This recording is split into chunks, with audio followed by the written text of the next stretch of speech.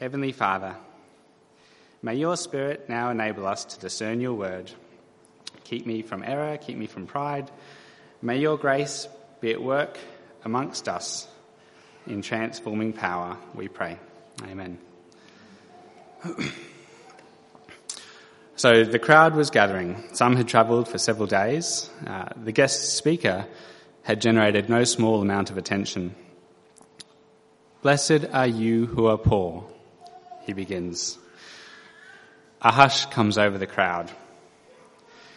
This young man was different to the teachers they'd heard. "Blessed are you who are hungry," he continues. Power, wealth, influence, he seems to mock them. He is concerned rather with a coming kingdom and the age to come. "Blessed are you who weep." He is thoroughly countercultural. His teachings are revolutionary. And now, to a crowd of Jews, a race born into slavery, a nation that has fought with all its neighbours, and a people who, for the last 600 years, have been subject to cruel oppressors, Jesus says, "But I say to you who hear, love your enemies."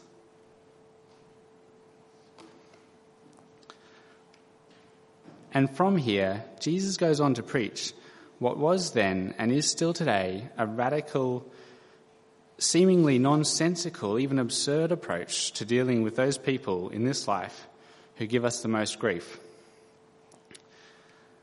This is a difficult word, and it's my prayer that today we might be convicted by this passage afresh and be blessed by God with the courage to allow his eternal word to transform our day-to-day lives. I hope that by the end of the sermon we can look at this passage and we can consider, firstly, the outworking of Christian love envisaged in this passage. What is this going to look like in your life and mine? Secondly, we're going to try and fit this passage into the context of the Bible as a whole. We're going to ask, are there any other passages which help us to understand and to correctly apply this teaching? Thirdly, I want us to ask the question, why?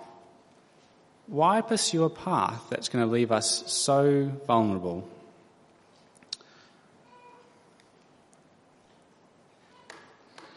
This passage begins with a demand to love some pretty unlovable sorts of people. Do you have an enemy?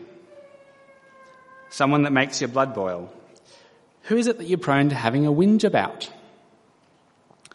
Is there someone you avoid? Someone perhaps you're afraid of? Who is it that hates you? Does anyone curse you? Have you ever been ripped to shreds by someone else's words? Have you ever been the subject of abuse? These are dreadful questions that we need to consider. And perhaps, maybe a better question to ask is there anyone who hasn't had to endure a variety of these unpleasant interactions? I suspect that for most of us, these experiences, we've not only experienced them, but we experience them not infrequently. When you do experience them, how do you react? Are we in the practice of applying the virtues in this passage, the passage that Kylie read for us kindly, to everyone or only to a select few? Love those who love you, maybe, is our practice. Do good to those in high places. Definitely bless those who promote you. Lend to the one who pays compounding interest. To the one who strikes you, strike him back twice as hard. And if someone takes away your cloak, take him to court. The generosity envisaged in this passage does not come naturally. As Jesus infers from verses 32 to 34 that we'll look at later, we're much more inclined to only bestow our goodwill on those who will reciprocate. But this is no more than the virtue of sinners. We're compelled here by the words of Jesus, whatever your current practice in this regard is, be ready to change it.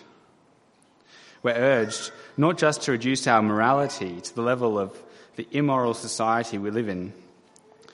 Jesus knows the so-called generosity of this world, 21st century Australia likes to think of itself as a very moral place where our social interactions overflow with respect and love and inclusion.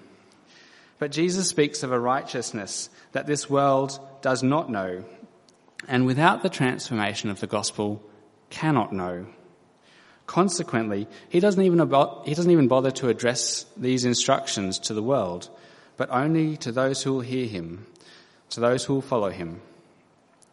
Jesus speaks of interactions that are more inclusive than 21st century Australia. He speaks of a love that is deep and flows with generosity and personal sacrifice.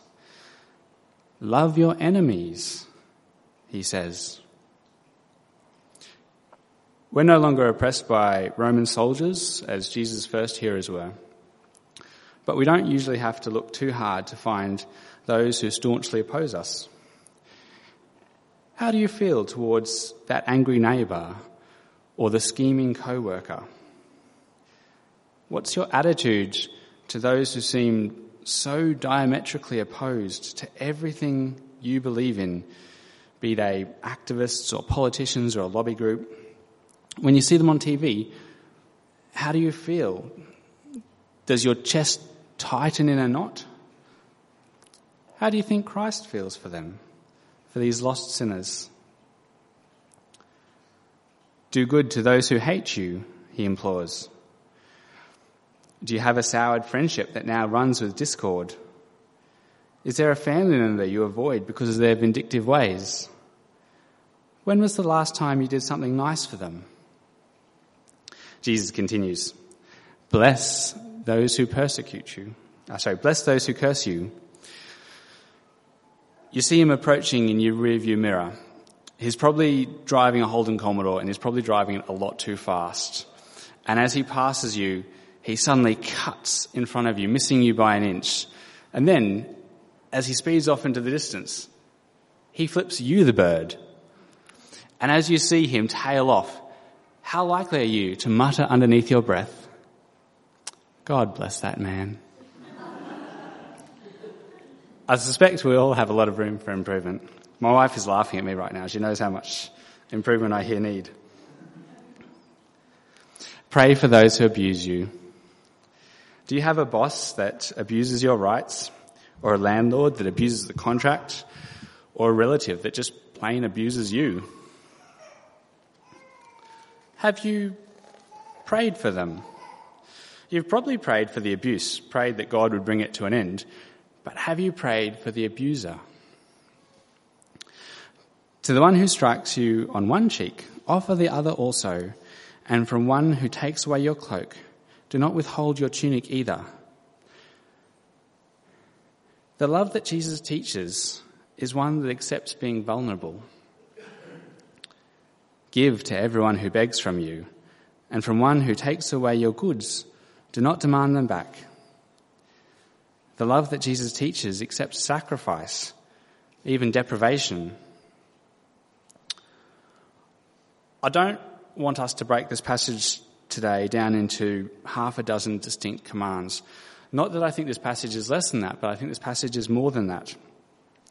We have here a picture of a profound and new paradigm about how we as Christians relate to those who are unpleasant, who are adversarial towards us.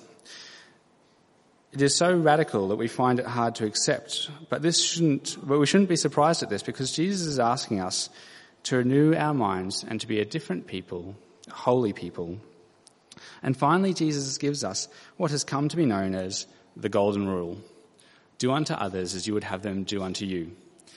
I suspect we've all heard this an awful lot, and I suspect to a lot of us it's probably lost a lot of its meaning, and perhaps this is because we primarily heard it as kids, and we primarily heard it in the context where we were doing the wrong thing. Don't snatch that toy, don't hit your sister, do unto others as you would have them do unto you. And potentially, after we've heard that enough times, we've probably reinterpreted it to be something more along the lines of, don't do unto others what you don't want them to do unto you. But that is not a command to love, but to disengage. And Jesus' actual command is so much more. He doesn't just want us to bite our lip, to sit on our hands, Don't provoke, don't retaliate, then you're doing a good job. No, he's calling us to more than that. Jesus' actual command goes further. This is a command to positively engage others with Christian kindness, to love them by treating them as we would want to be treated. This is a command that can never be fulfilled, never be completed. Who here would want an end to loving, devoted service from another? And so we are called to do to others. The Christian life, as Jesus here teaches, is one where we are continually, lovingly giving of ourselves to others. Okay. Now, this is a hard passage, and some of you might naturally find yourself thinking, there must be limits. There has to be some fine print here. This is just not possible. Surely if we're going to take this passage literally, it's going to be a complete disaster. Two ideas in this passage, I think, seem particularly fraught with danger. Firstly, the idea of turning the other cheek, and secondly, this apparent readiness to relinquish our possessions. At so much as being asked. There are a lot of greedy people out there in this world, and think about it. If they learn that we're just going to give them whatever they want every time they ask, who knows where that's going to end? They're going to have a field day with us. What about theft? Someone steals your car. No worries, mate. Give me a call on Monday and I'll sign it over into your name, have a good ride. This is going to be very difficult for us. And turning the other cheek, how does this apply to situations, say, as domestic violence? That's a very ugly word, but we have to confront this because this is the society we live in. This passage that we're looking at today must certainly be taken in the context of the larger body of Scripture, and I think we'll find that our actions are informed by three considerations. I want to spend a little bit of time just hashing that out. Firstly, concerning Christian charity, we find that Christian charity should be overlaid with wisdom. In 1 Timothy 5, Paul gives instructions to the young pastor, Timothy, about which widows to put on the church's social welfare allowance, as it were. It seems that those with the greatest need are prioritised. Likewise, when Paul writes to the church in Thessalonica, he states that the one who is unwilling to work shouldn't receive their charity. You can find that in 2 Thessalonians 3:10. The idea is that if someone can provide for their own needs, then so they should. Secondly, concerning turning the other cheek, we find that while the early church willingly endured persecution, they didn't exactly ask for an encore. Take Paul as a case in point. We read in Acts 14, he's in Lystra, he's dragged outside the city and stoned by an angry mob. The crowd leaves him for dead. So on the following day, he leaves. He heads somewhere else. Reading in 2 Corinthians 11, Paul describes a time when he was in Damascus and the governor wants to seize him. So his friends, they take him and they lower him in a basket over the city wall, and Paul runs away. Perhaps most pertinently to our passage today is the time when Paul is arrested at Jerusalem. Paul had gone up to the temple, and there an angry mob, motivated in part by first century fake news, starts getting stuck into him. And they're giving him a pretty grand thrashing when the Romans, the governing Romans, arrive on the scene. And seeing the chaos, the Romans drag Paul out of that situation into the safety of the barracks. But figuring, however, that he must be a troublemaker of some description, they decide to investigate with the tried and proven method of examination by flogging. You can read the account in Acts chapter 22, starting at verse 22.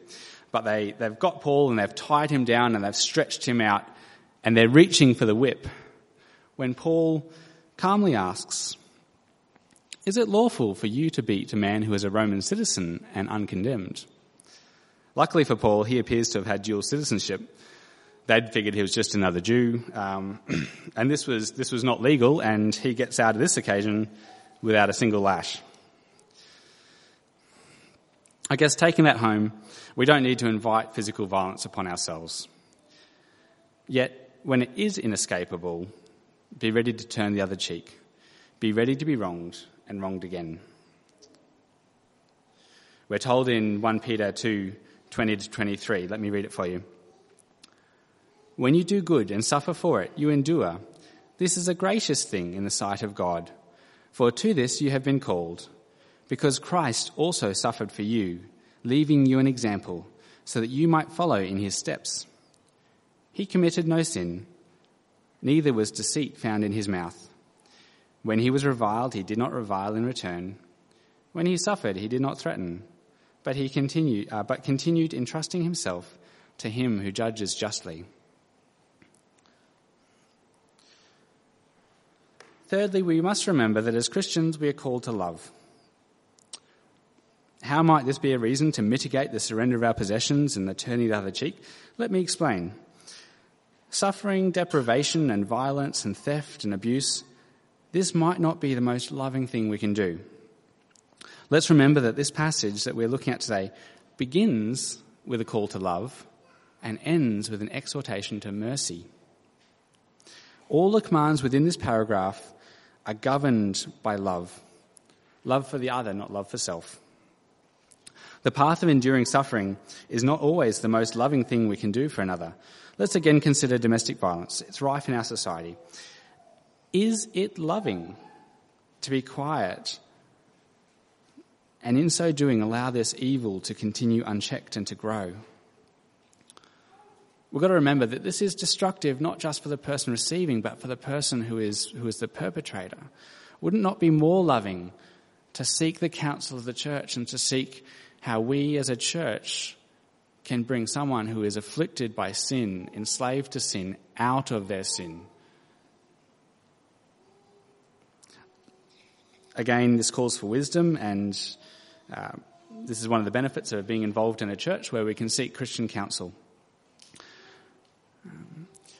Getting back to the early church, we see that love was used as a governing principle in the early church as well. Take the instructions regarding charity to the widows, the ones that we looked at in 1 Timothy 5.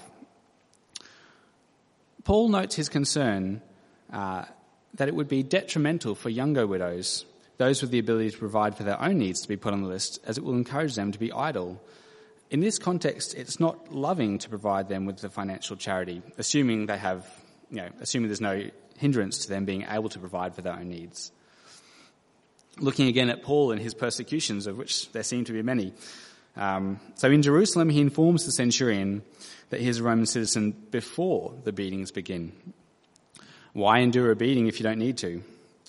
In Philippi, Paul turns the other cheek, so to speak, and endures quite a nasty public beating.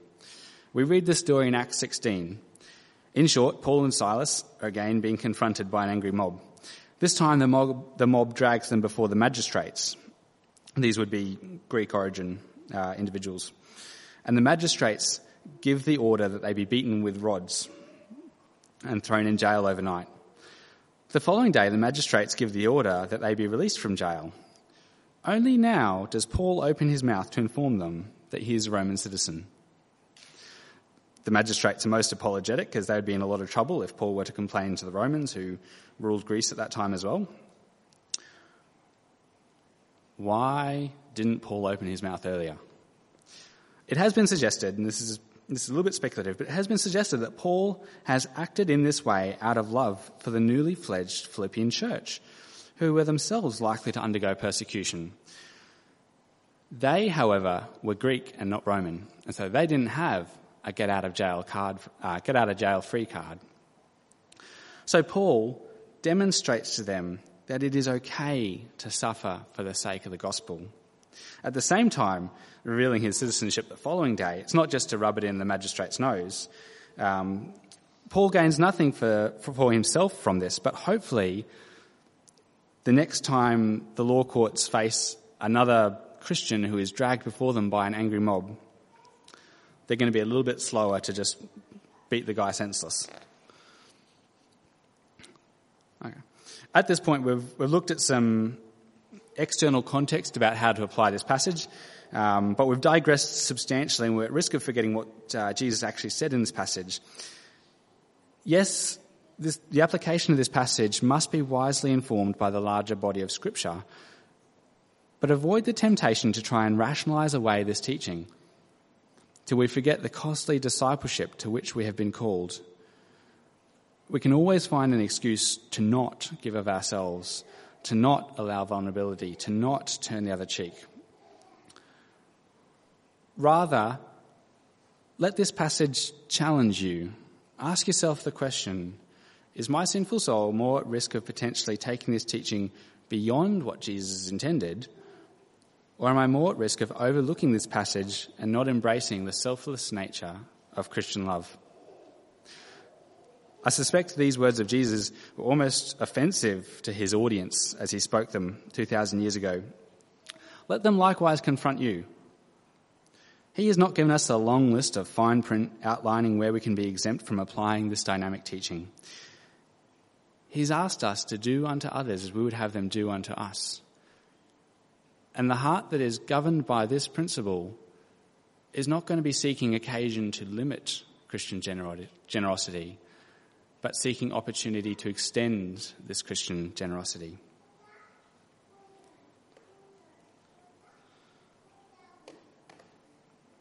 So we looked at a bit about what this passage says. We've considered some external passages and how they apply to it.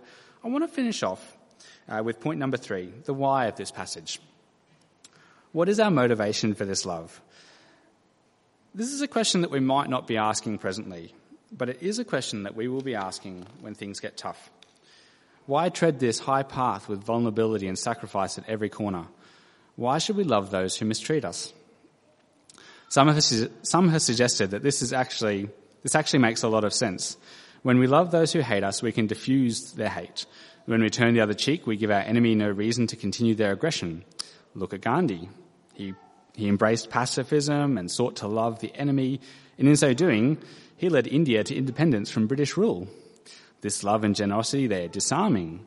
Jesus has taught us the supreme power of love. Love wins.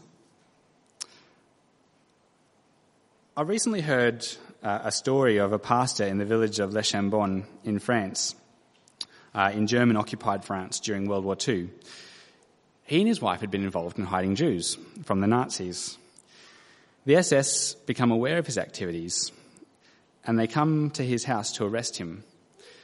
He was out at the time, and his wife answers the door, and she realises what this is all about. And yet she invites them in, and she sits them down at the table, and she serves them a hot meal along with the kids. And it's said that she acted with such genuine Christian love and kindness that it brought the SS captain to tears. He didn't cry out loud as he sat there, desperately trying to maintain his composure, though. The drops formed and they started rolling down his cheeks and falling into his soup below. And then the husband gets home, and he gets up, and they arrest him, and they take him away to his death. And she becomes a widow. Love wins suddenly seems a rather shallow sentiment. Jesus does not call us to love because it's going to win us friends. Jesus does not call us to love because it's going to open doors. Jesus does not call us to love because it's the best strategy for self-preservation. If that becomes our motivation, we're going to become very selective about who and when we love. This is the way the world loves, and it is exactly the kind of love that Jesus rebukes. If you love those who love you, he says, what benefit is that to you? For even sinners love those who love them. Jesus speaks in the same way about doing good to those who will reciprocate and about lending to those who will repay. If our love and charity are restricted to those who reciprocate some kind of favour, so what? This is nothing more than what sinners do. Again, Jesus is setting a pretty high bar. Take fictional character James. James is a lovely guy. He gets on really well with all his friends. He loves them. They love him. If you need a hand, he's always ready to help. If you're in a tight pinch, he'll even consider giving you a loan. The world says of James, that is a really nice guy. Jesus says of James, James is a sinner. Let your generosity surpass that of James. Let your generosity mirror the character of your heavenly Father. And this, we find, is the motivation of our love. We are not living for this world, therefore we're not seeking advantage in this world, but we are living for the age to come, and our desire is to be conformed to the likeness of our Heavenly Father. Our reward is indeed greatest when the recipients of our benevolence cannot repay us. Because in showing such love, we demonstrate that we are born of God and we are children of the age to come. Love does not always win. Love hurts. Love sacrifices. Love is shortchanged. Love is abused. But when we feel like we have poured out ourselves and got nothing in return, then we remember that we are children of God. And we are carried on by an unremitting desire to be holy as our Heavenly Father is holy.